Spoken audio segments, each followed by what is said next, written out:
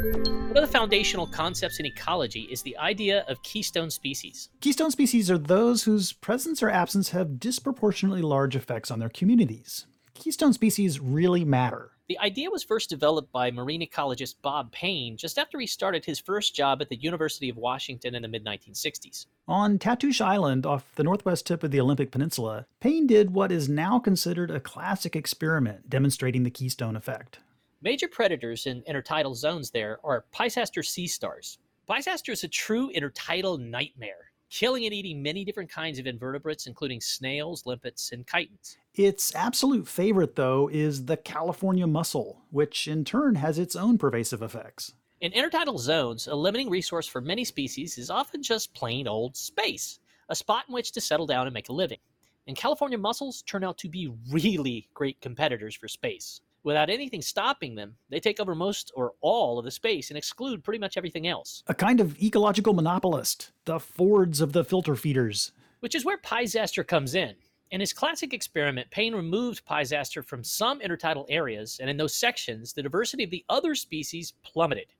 The mussels muscled their way in and occupied all the space. In other sections with Peisaster left untouched, the sea stars mowed down the mussels and overall diversity remained much higher. These effects make Peisaster a keystone species. Its presence disproportionately affects the community. But an important question, can entities at other levels of biological organization, not just at the level of species, also be keystones? On the show today, we talk with Dr. Matt Barber, a postdoc at the University of Zurich, who will soon be starting his own lab at the University of Sherbrooke in Quebec. In April of this year, Matt and colleagues published a really interesting paper in the journal Science, in which they argued that allelic variation at a single genetic locus can have profound effects on entire ecosystems, making those loci what they call keystone genes. Matt and colleagues arrived at this conclusion from an epic set of experiments using a simplified food web in the lab, consisting of Arabidopsis plants at the base, 2 species of aphids feeding on the plants, and a parasitoid wasp that lays its eggs inside the aphids. Got that? 4 species in total, arranged in a diamond-shaped food web. The group focused on allelic variation in a set of 3 genes involved in producing aliphatic glucosinolates. These compounds likely evolved as defenses against insect herbivores, although they seem not to deter all herbivores, including the aphids that Matt used in his experiments. And you, in fact, are already familiar with aliphatic glucosinolates. They're the molecules that give cabbage its cabbagey smell and mustard its pungency. Arabidopsis has these compounds because it's in the mustard family, which we nerds know as the Brassicaceae. Matt and his team constructed different versions of experimental food webs using strains of Arabidopsis that had different underlying genotypes at 3 loci. Remarkably, allelic variation at just one locus, called AOP2, strongly predicted the fate of the experimental food webs. When Arabidopsis had a functional allele at AOP2, typically the food webs collapsed into simpler forms, meaning that 1, 2, or all of the insect species disappeared from the system. By contrast, when the plants had non-functional alleles at AOP2, the food webs were much more stable and often retained all of the insect species. Today we talk with Matt about his experiments and more broadly about the idea of keystone genes. We discuss how he got to the idea of keystone genes from the data set that they collected and why AOP2 appears to be so important. We also discuss whether keystone genes identified in simplified lab settings will also play outsized roles in natural communities, and more generally how one might identify those genes in other systems. We also discuss the basic idea of keystoneness, as this kind of organization appears to crop up in many other biological contexts. Stick with us just for the thale of it. Now that one nobody will understand. Okay. I'm Marty Martin. And I'm Art Woods. You're listening to Big Biology.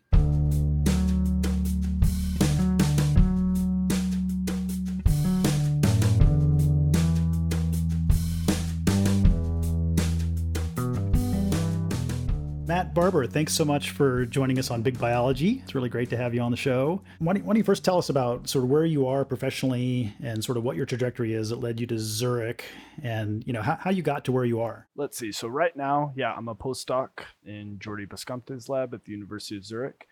And I guess maybe I'll kind of start back a little bit before, during my master's. So during my master's, I studied rattlesnake ground squirrel behavioral interactions. So I'd always had a long interest in trophic interactions, but I started to become really interested in, because one of the things I noticed was that individual variation seemed to be a key driver kind of in influencing how these rattlesnakes and squirrels were interacting. But of course, it's hard to study the effects of individual variation in relatively large vertebrates. Tell me about it. Yeah.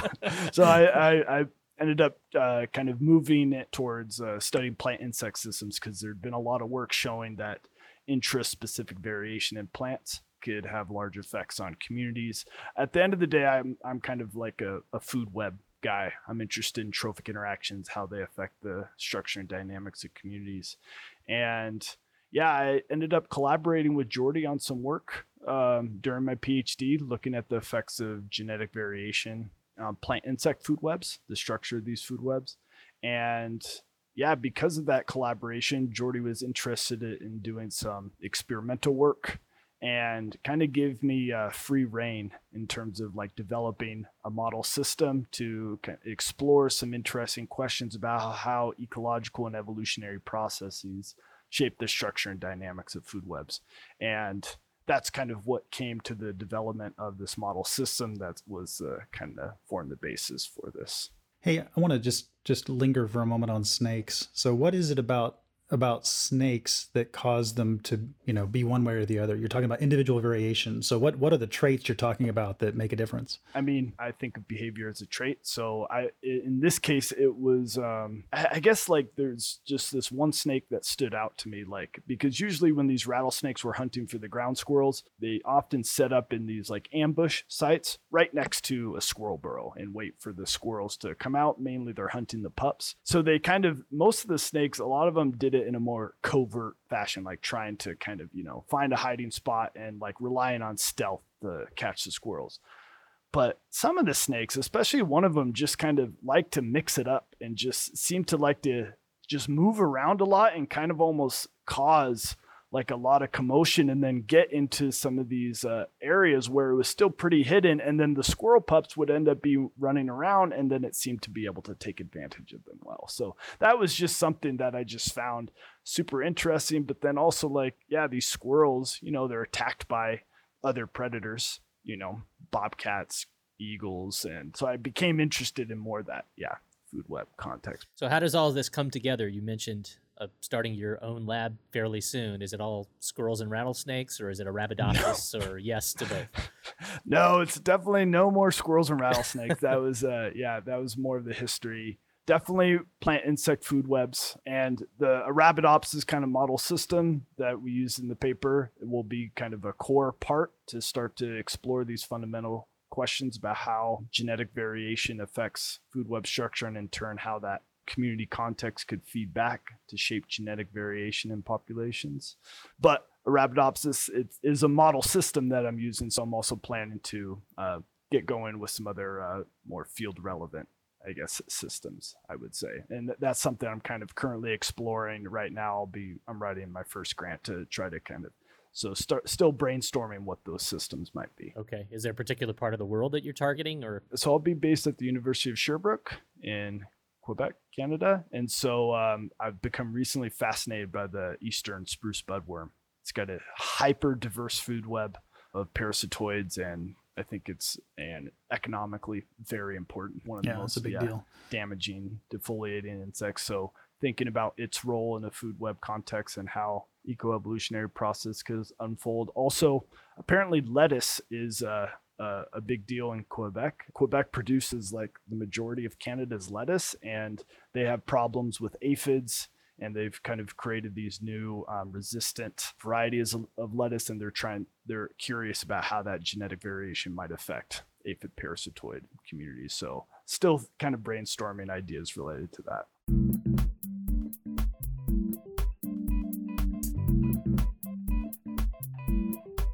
We're really psyched to talk about this mind-blowing paper that you published in just a few months ago in Science called A Keystone Gene Underlies the Persistence of an Experimental Food Web. So it's you and Daniel Klemenstein and Jordy Bescompt. Let's maybe just start with this phrase, keystone gene. And I would say, as biologists, many of us have heard about this idea of keystone species, right? That's the context in which it all has originated. So what is a keystone species, and why are you applying this idea to what you call keystone genes? Yeah. So keystone species, I would say, are ones that have a disproportionate effect on communities or ecosystem processes relative to their abundance or biomass. So this concept has been really influential at the species level. It's come to kind of define much of our thinking, sometimes the community ecology, but the same concept can apply at lower levels of organization.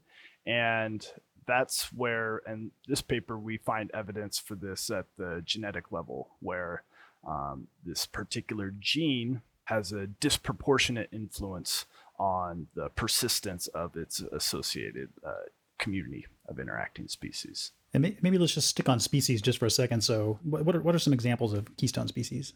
I mean, the classic example comes from Bob Payne's experiment, where he showed that sea stars in intertidal communities function as a keystone species because he found when he removed them from these intertidal ecosystems, it kind of altered the structure of feeding interactions in such a way that just resulted in just a few species outcompeting the others for limited space. So it kind of originally came from this idea that a keystone species kind of maintains species diversity in a system. And I mean, that's also true maybe for some other iconic examples, maybe the sea otters in kelp forest being one of them. Sea otters prey on urchins. Urchins are kind of key herbivores of kelp, and so they keep the urchin populations at bay and allow these kelp forests to flourish, which kind of maintain diverse ecosystems. Right. So the key function of keystone is, well, not key necessarily, not exclusive, but it's a stability force, right? I mean, the follow-on from lots and lots of urchins or lots and lots of mussels is that the rest of the system ceases to function in the way that it used to, but in a way that's sort of sustainable and facilitates biodiversity persistence. Had that sea star or, other keystone species been there. Yeah, I think you bring up a good point that it is kind of related to this idea of stability or persistence, because I think people have started to rethink more that instead of necessarily maintaining diversity, it could just be a big change in the composition of species in the community, even though kind of Bob Payne's experiment originally showed that. We could also think about, it's kind of been more recently, the perspective is that it's just a large disproportionate effect on community. So perhaps diversity could be maintained, but the composition of the community flips. Right. What's there? Exactly. Okay. But which still aligns with very much what you said, this idea of persistent stability of a particular community. Great. So if we move now to the genetic level, so you mentioned particular loci or particular genes that act as keystone genes. Maybe let's just kind of take that apart a little bit too. So is it something about the allelic, the frequency of different alleles at that loci, or is it the locus itself that functions as a keystone? And like, how does that happen? In the case of our experiment, what we found was that for this one gene, if there was a particular allele present, in this case, it was this non-functional form of this gene, that if it was present, that it played a key role in increasing the persistence of the interacting species. So I guess to kind of get to your point, it wasn't necessarily variation at this gene that was maintaining diversity. It was just that literally the presence of this one allele. Presence or absence of a particular allele. Yeah. And if you kind of move from a plant population where this allele is present to where it's absent, we see a reduction in the persistence. A decline in the diversity or stability of the ecosystem. Exactly. Yeah. Okay, great. Exactly. So that's a good 30,000 foot view, maybe. I mean, I think it'll be useful to try to walk through a little bit of the background, the key pieces of your system and the experimental design, and then tying it all back to, what you're talking about, that specific powerful allele. Certainly. Maybe I should talk a bit more about this system. Yeah, that'd be great. Just put names on everything. Yeah. Exactly. So the plant we use, so we have this diamond-shaped food web. The basal species in this food web is the genetic model plant, Arabidopsis thaliana. And then we have two different species of aphids that feed on the plant, and then a parasitic wasp that attacks both of these aphids. So these insects are naturally associated with Arabidopsis, and one of the things we know about the insects in this system is that they seem to be influenced by these chemical compounds called aliphatic glucosinolates. So these chemical compounds, you might not be kind of familiar with them by name, but they're the same compounds that give cabbage its bitter taste or that kind of spicy flavor to wasabi. And fortunately, the genotype to phenotype map of these aliphatic glucosinolates has been pretty well characterized. And that's where we kind of leveraged the fact that Arabidopsis is a genetic model plant where we knew a lot about the genetic basis of these chemical compounds. And for much of the natural variation, it's determined by 3 key genes. So these genes are MAM1, AOP2, and JSOH. And so these genes, depending on whether they have functional or null alleles, determines whether the biosynthesis of these chemical compounds kind of proceeds down. So it's kind of this hierarchical kind of pathway. So if I can restate, so these genes encode enzymes that are sort of gatekeepers in a metabolic pathway. And so if one of or more of them is missing, then that pathway comes to a stop and compounds accumulate in some way? That's exactly right. And I think the key point, though, the key thing, and this is something I discuss a lot with one of my collaborators, Dan Klibenstein, on the paper, who's really the expert in these glucosinolates and their genetic basis, is that these genes, it's better to kind of think of them as like a decision switch, like kind of for altering the flavor of these chemical defenses rather than necessarily kind of like turning on or off, like, oh, we have defense, no defense. Okay, so they're not faucets, they're switches, yeah. Exactly, yeah. And just one other thing that I want to make sure we get, but I think this will become important in a minute. You said quickly there that there's a null alternative versus a functional alternative. So can you wrap that into what we've been talking about? Yeah, so I guess the important thing I want to emphasize there is that these functional and null variants of this gene kind of reflect natural variation. So these aren't like I'm not turning on or off genes to create variation that doesn't exist in nature. So there's naturally these functional and null alleles. But yeah, so pretty much if one of these, if for example, this AOP2 gene is turned off, we get the accumulation of a particular glucosinolate compound, which is kind of one of the most common Arabidopsis genotype, this Columbia genotype called 0. It has a natural knockout mutation of this. So it produces, because of that, it produces a particular chemical phenotype. Let me ask too about the distribution of the allelic variation in nature. So is it the case that all of these alleles occur in all populations of Arabidopsis, or is there some kind of like spatial variation in the frequencies and, you know, presence absence in some parts of the world? That's a good question. There have been, so I actually haven't looked as much into the details of the within population variation, just because most of the genetic mapping of these Arabidopsis populations, they're based on actual like a particular accession representing a population rather than really trying to dissect the chemical variation, even though there has been some recent work suggesting that there can be variation within these populations. But for the most part, there has been some examples showing that there could be longitudinal variation in these genes. For example, this MAM1 gene, which is actually the gene that I thought would be the most important in this system, because these aphids, the different aphid species, impose different selection on alleles at these genes. So I thought that this would actually be the key player. And so there is geographic variation. So maybe just getting back to your experimental setup. So you have these different genotypes of Arabidopsis. You have this kind of simplified food web of aphids and a parasitoid wasp. Then what do? You put them all in a box and let it go? Is that what happens? Yeah, more or less. You know, not to undermine the effort here. I understand. No, exactly. Yeah. So pretty much what I would do is I grew the plants in the greenhouse for a few weeks before adding them to the community. And so at first I just started by adding aphids, allowed their populations to grow, and then I added the parasitoids. And then every week we would pull out the cages that we kind of maintained in these growth chambers, and we would count the abundance of all of the insects in the food web, and we would replace plants. So we kind of maintained resource availability for these. So we were constantly growing plants and counting insects for 4 months. Okay. And you're measuring along the whole time. I mean, this is the experimental design. I don't know if now is the right time to mention the temperature manipulation that was also part of this gargantuan, to me, incredibly intimidating study design. So say something about that if you'd like, or we can push that aside and instead just talk about, the kinds of things that you were measuring to get to the concept of Keystone.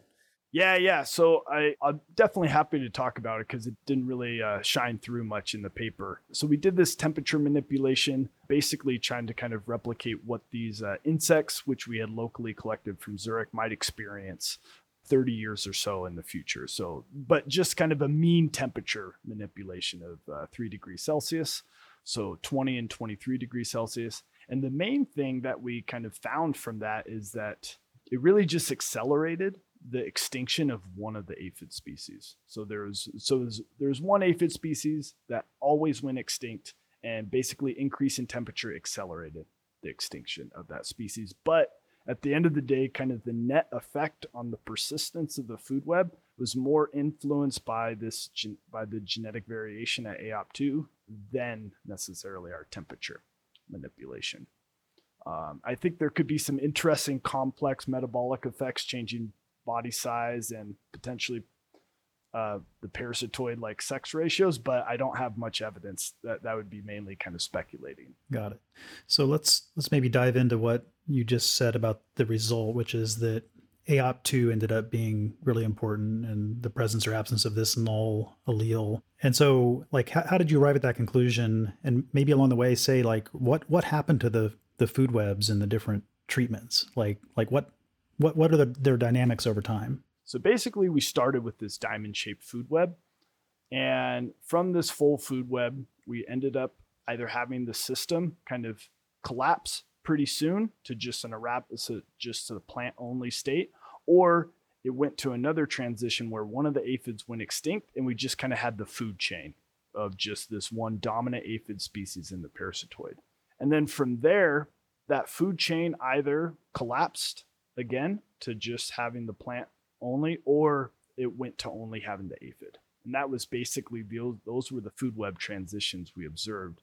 And what we found was that if this non-functional allele of AOP2 was present, is that it basically acted to prevent that food chain from collapsing to the plant-only state. And the reason why we think it had this effect was because, I've been talking a lot about AOP2 having this, being really important in influencing the glucosinolate chemistry of the plant. But AOP2 also has pleiotropic effects on phenology, as effects on circadian rhythm, jasmonic acid signaling, and plant growth. Never just does the one thing you want, does it? Exactly, which is it's fun.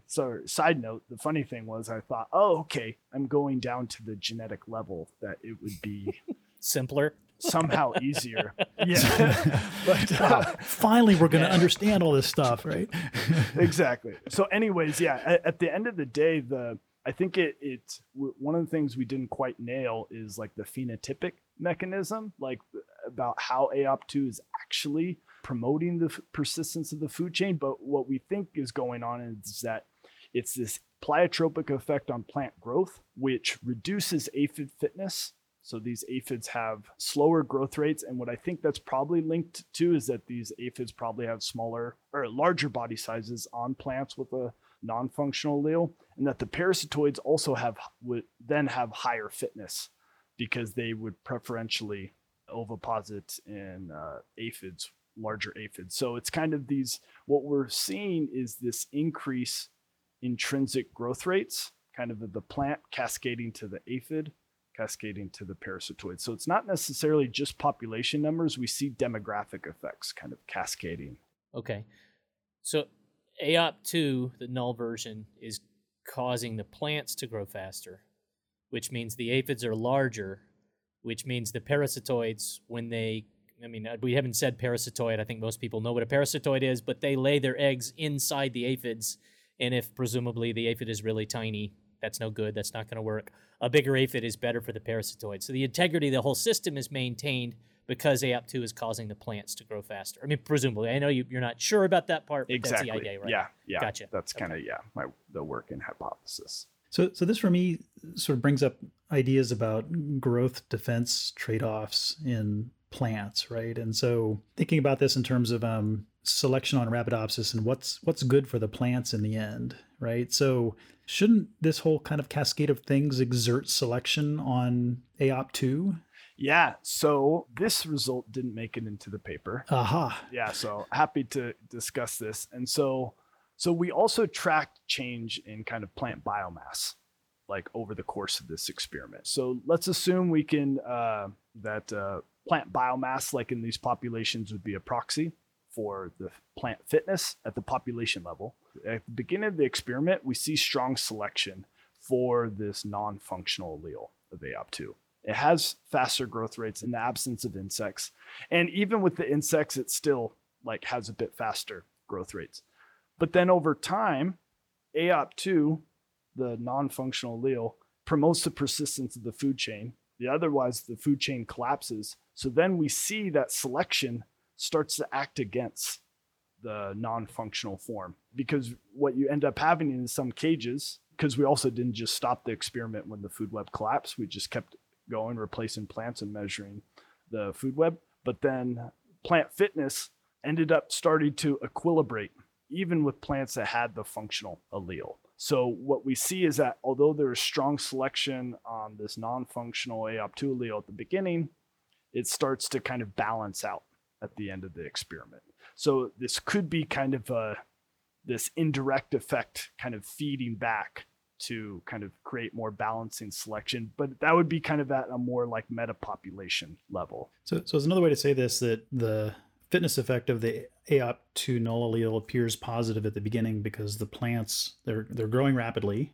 That's your definition of fitness here. Yep. Insect abundances are low. Yeah. But then the insects sounds like they really come on and their population sizes increase. And so in the end, that ends up being harmful to the plants. Yeah, it ends up being harmful to the plants. And then the plants with the non-functional, well, the insects go extinct on the plants with the functional AOP2 allele.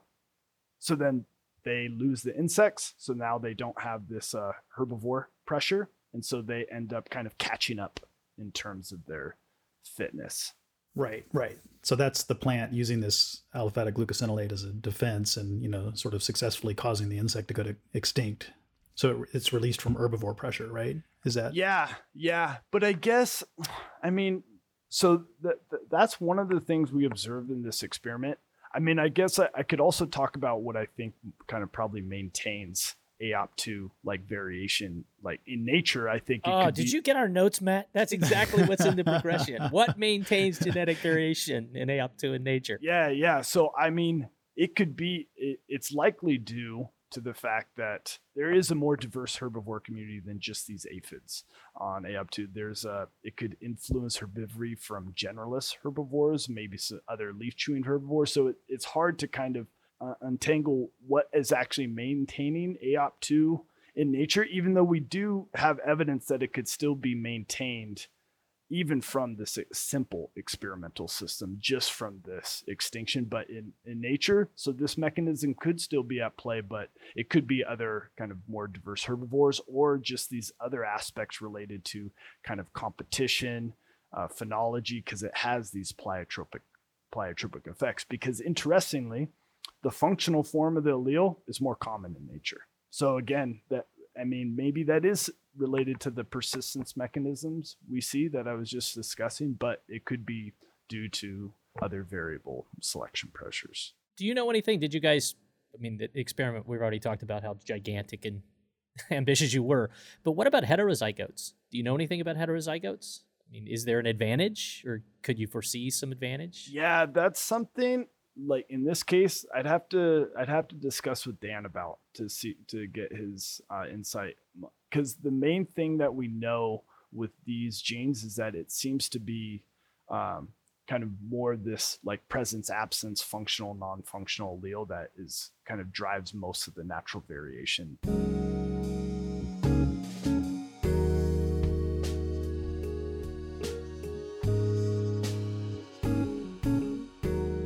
I want to ask another question about these sort of more complicated food webs that you were alluding to in natural contexts. And so you did these, let's just call them mesocosm experiments. And from the patterns of change in these food webs, you can deduce that AOP2 is allelic variation in that is really important. So one question that occurred to me thinking about this paper is whether that result depends on using this kind of simplified experimental system.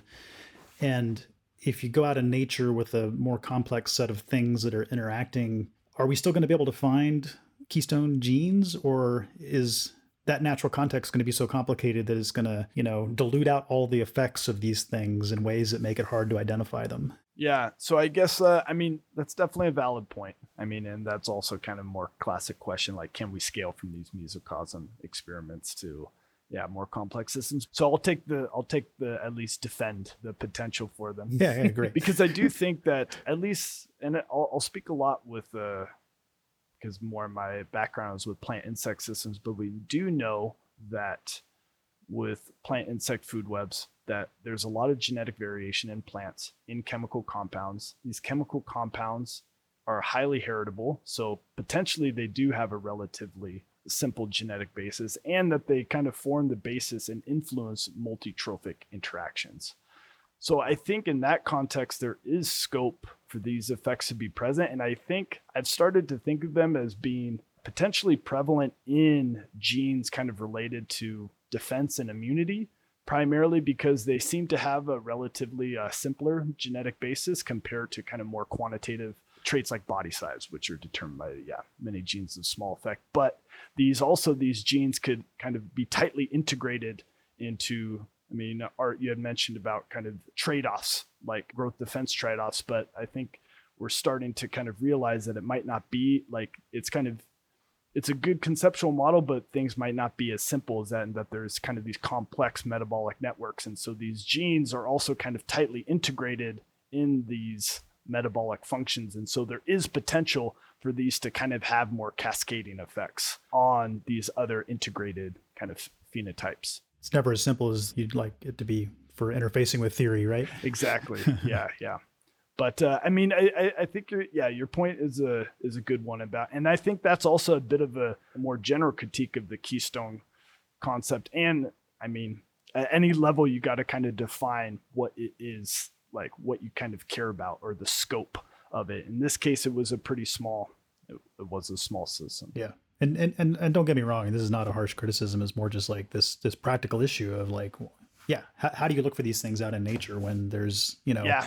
And I think for some of them, and then other people even, because there was a nice Trends in Ecology Evolution paper that kind of first kind of tried to put this concept of the keystone gene on the map. And they speculated that it's likely in traits that have a simple genetic basis, ecologically important traits. But I think at the end of the day, I would even maybe go a step further and kind of think it might be more common in these defense immunity related traits, just because of what I said. They might have a simpler genetic basis, but still be integrated in metabolism to have these pleiotropic effects. So I find, let's try to tie all of this up, because I think this is an incredibly cool system, but complicated nonetheless. I want to make sure we hit it all. So to scale out and talk about the implications of keystone genes and those sorts of things, make sure we tie this together. So you've got one locus that in one species of plant you're calling keystone because very simple variation, or constrained variation in a simple gene, right? We simple meaning we know exactly how it works, has cascading effects such that when one flavor is there, the community sort of behaves as it should, maintains its stability, and you flip the switch and you go to the other variant of the gene, and now all bets are off. At least, as far as stability goes and repeatability, community integrity, that's gone. Okay, so that's the keystone connotation. In this context, that's how keystone genes are keystone genes as you're portraying them. Can you help me understand why you guys chose the word keystone? And I didn't know about the tree paper you were just referring to, so I'm not sort of saying that you're the only ones talking about that. But there's a difference to me about keystone as you use it relative to its typical uses. Conspicuously, that keystone tends to be within a level of biological organization, right? So keystone is a species because a species relative to the others through competition, predation, whatever it is, the starfish examples you were talking about, that's all in the food web. And yet there are other keystones, like people think a lot about keystone genes, but not as you've talked about them. Keystone for a regulatory network person is a hub and a regulatory pathway, how epistasis and pleiotropy all work together to produce phenotypic variation. Why did you guys choose Keystone as a cross-level kind of phenomenon when Keystone's usually about within level? Does it matter? That's a good question. I was going to say one of the things about a Keystone gene is that because you may have this gene kind of co-occurring in multiple species, so it actually could have larger effects, at least at that aggregated level among species. There are some examples. I mean, one of the examples that comes to mind is like in agricultural systems, for example, like wild mustard is like an invasive weed. And if that's invasive to nearby agricultural fields, like with broccoli or cabbage or other brassicas, there's, at least I'm thinking about the AOP2 example, there would be the potential scope for genetic variation to kind of act across these species to have bigger effects. But I mean, yeah, to be honest, I hadn't necessarily thought about that distinction, but I guess I would say that would be the one difference between, I kind of feel like, the Keystone species and Keystone gene concept is that, Keystone genes could kind of pervade other levels. Yeah. It's just that to me, it comes to, we all have our perspectives. We all have our training trajectories and the biases that we bring to these ideas. The system seems like, the paper seems like an unbelievably cool example of how a very particular form of genetic variation influences the phenotypic variation in that plant, and secondarily what it means. But I guess to me, that's like an unbelievably cool mechanistic dissection of how things manifest genetic to community. But Keystone, I don't know, I think it's just because, there is a Keystone in the Bob Payne context that we're all taught early, but I'm also biased because I think about regulatory networks. I tend to think within levels of organization when I use the concept of Keystone. We haven't mentioned superspreader, for example. As epidemiologists, arguably those are keystones, but we don't usually think about, at least in the context of, say, COVID, where most of that transmission is only among humans, we think about Keystone within a level. Now, if you're talking about a zoonotic disease, the parasites are getting passed among lots of different hosts. Perhaps now you're moving across levels of organization. But yeah, it was a different use of Keystone than I've seen in the past. Art, you have another. We were talking about this offline, Matt, before you joined us. Art has another take on this that I think we're coming at the same general thing, but you had a different approach. Art, do you want to share what that was? You're talking about my statistical question? Yeah, the statistical. Yeah, okay. So I was thinking about this in terms of the number of genes that you manipulated and that you used in your experiments. So 3 versus how many genes there are in Arabidopsis, which I understand is about 25,000. And so at some level you could say, well, that's like amazing to like look at 3 of them and find one it's a keystone. And how many other things might you identify as a keystone gene if you looked at all 25,000, which like effectively no one's ever going to do in an experimental way, right? This is like no way. But I guess the question is 2-part. Maybe are there some kinds of like genome scanning ways that you could use to try to look at total genomic variation and identify hotspots that are meaningful for the food webs and the ecosystems that depend on things like Arabidopsis? And the other one is maybe what you already said, which is that you think the really key targets are to look at defensive compounds and things that are involved in metabolism and growth. So, I think kind of what you just alluded to about like almost not quite a shortcut, but at least like scans to like identify these. That's something I'm very interested and plan to do actually with this system. Huh. Oh, awesome. Because I guess one of the things that I thought about, at least with like, you could do genome-wide association studies to look at how not only, people have done it with looking at effects of Arabidopsis on plant growth, but we could look at this on kind of testing my hypothesis that it influences the population growth rate, the fitness of the aphid, and then also kind of the multi-trophic effects on the parasitoid. So by scanning that, you could at least identify a hypothesis. Okay, these genotypes or these genes would be associated with more kind of persistent food web that you could then, it would kind of pinpoint those potential genes that you could then experimentally test. That's one thing that would be kind of, one way to go. But I was just kind of thinking back to your point, Marty, about like, I guess the whole Keystone genes concept is a little bit like focused on the community ecosystem level. It is almost, I think, kind of biased by that perhaps biased by that keystone species concept about thinking about communities and ecosystems, but at least that's how I've thought about it. Yeah, and in fairness, I don't know anybody has ever called, a hub gene keystone. So I'm attributing a word to something that, maybe never happened. I'm talking about, I'm using it that way because it could function. I mean, I think it's understood to function in a comparable way, but the word hasn't been applied. The one thing, and so, yeah, correct me if I'm wrong, because I'm not as familiar with these details, but one of the things I would kind of highlight about keystone genes is that they should exhibit natural variation. So like if it's a highly conserved gene that is like core to kind of metabolic function, and if you take it out and the organism dies, it doesn't have the chance to be kind of expressed in nature. So I would say that that's one of the things that, I don't know, it might be a slight distinction there because, yeah, you could have these genes that are core to a pathway like photosynthesis. And then no, exactly. I find the concepts like that really cool. And well, I'll see you at ESA and we could go on about this for hours, right? Yeah.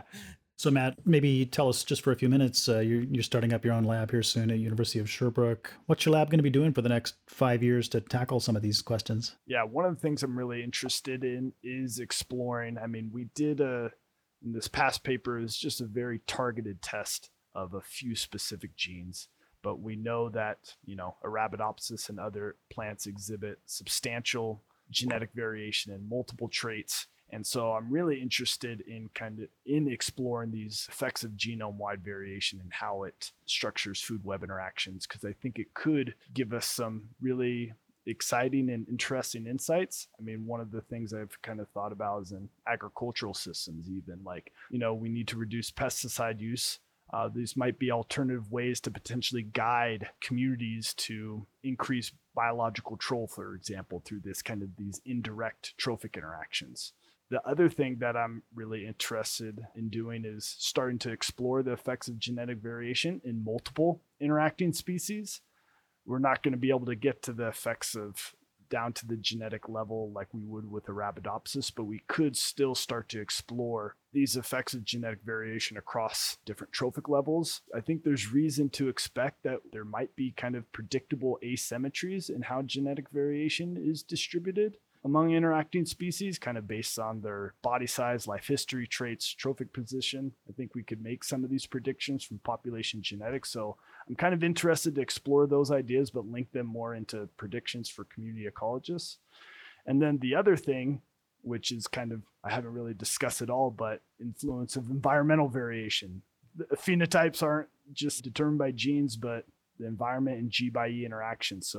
And I've become really interested in the effects of warming, just because of course, it's a key driver of environmental change, but the temperature dependence of metabolism has key effects on trophic interactions. And so trying to potentially unravel these will be kind of the core part of my work over the next 5 years. Mm-hmm. Awesome. That sounds really exciting. Do you have sort of candidate keystone genes in the context of crop management, pesticide resistance, anything like this? Have you gotten into that level of detail yet? No, not yet. Other than it would be part of me would just would think about exploring it with Arabidopsis, because Arabidopsis is often used kind of as a model, or people think about it, the genes identified there for crop improvement. So as a way, it could start to give it insight to kind of other cole crops, because also these functional null alleles in these glucosinolates, they actually have a very similar genetic basis in other brassicas that are common crops. But I've also, kind of like I mentioned at the beginning,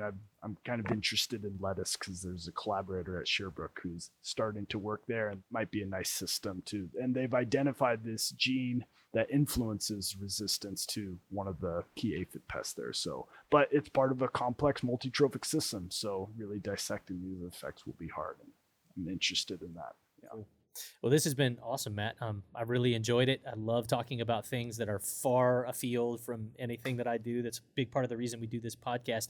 We always give guests the chance to say anything we didn't ask you about. Is there anything else that you'd like to say about the system, the future? Yeah, anything you'd like. One, I just have to say thanks for, inviting me to come on. It's been a great experience, and just also seeing the breadth of topics that you guys are covering. I just love to see that, because also, I just came from the GRC, Unifying Ecology Across Scales. Nice. So thinking about how these topics are interconnected it's my jam. That's my favorite conference. It's mine too. So I was really happy to be on here. I guess, I don't know. Just kind of as a side note, I guess I would just mention that, I didn't expect AOP2 to be special. Literally, I thought it was going to be variation at this other gene that was going to be important. But I think it does kind of provide some insight to where we might detect these effects in nature, kind of these genes that have these pleiotropic effects and just might be tightly integrated with kind of these metabolic networks. Yeah, Matt, thank you so much for the chat. The interesting paper. It's really fantastic. Yeah, no worries. Yeah, thanks again for having me.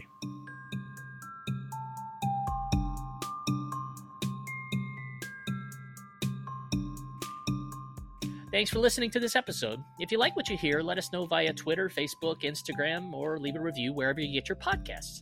And if you don't, we'd love to know that too. All feedback is good feedback. Thanks to Steve Lane, who manages the website, Ruth Demery and Brad Van Periden for producing the episode. Thanks also to interns Dana De La Cruz, Daniela Garcia Almeida, Kaylee McCain, and Kyle Smith for helping produce the episode, and Keating Shamari produces our fantastic cover art. Thanks to the College of Public Health at the University of South Florida, the College of Humanities and Sciences at the University of Montana, and the National Science Foundation for support. Music on the episode is from Poddington Bear and Tieran Costello.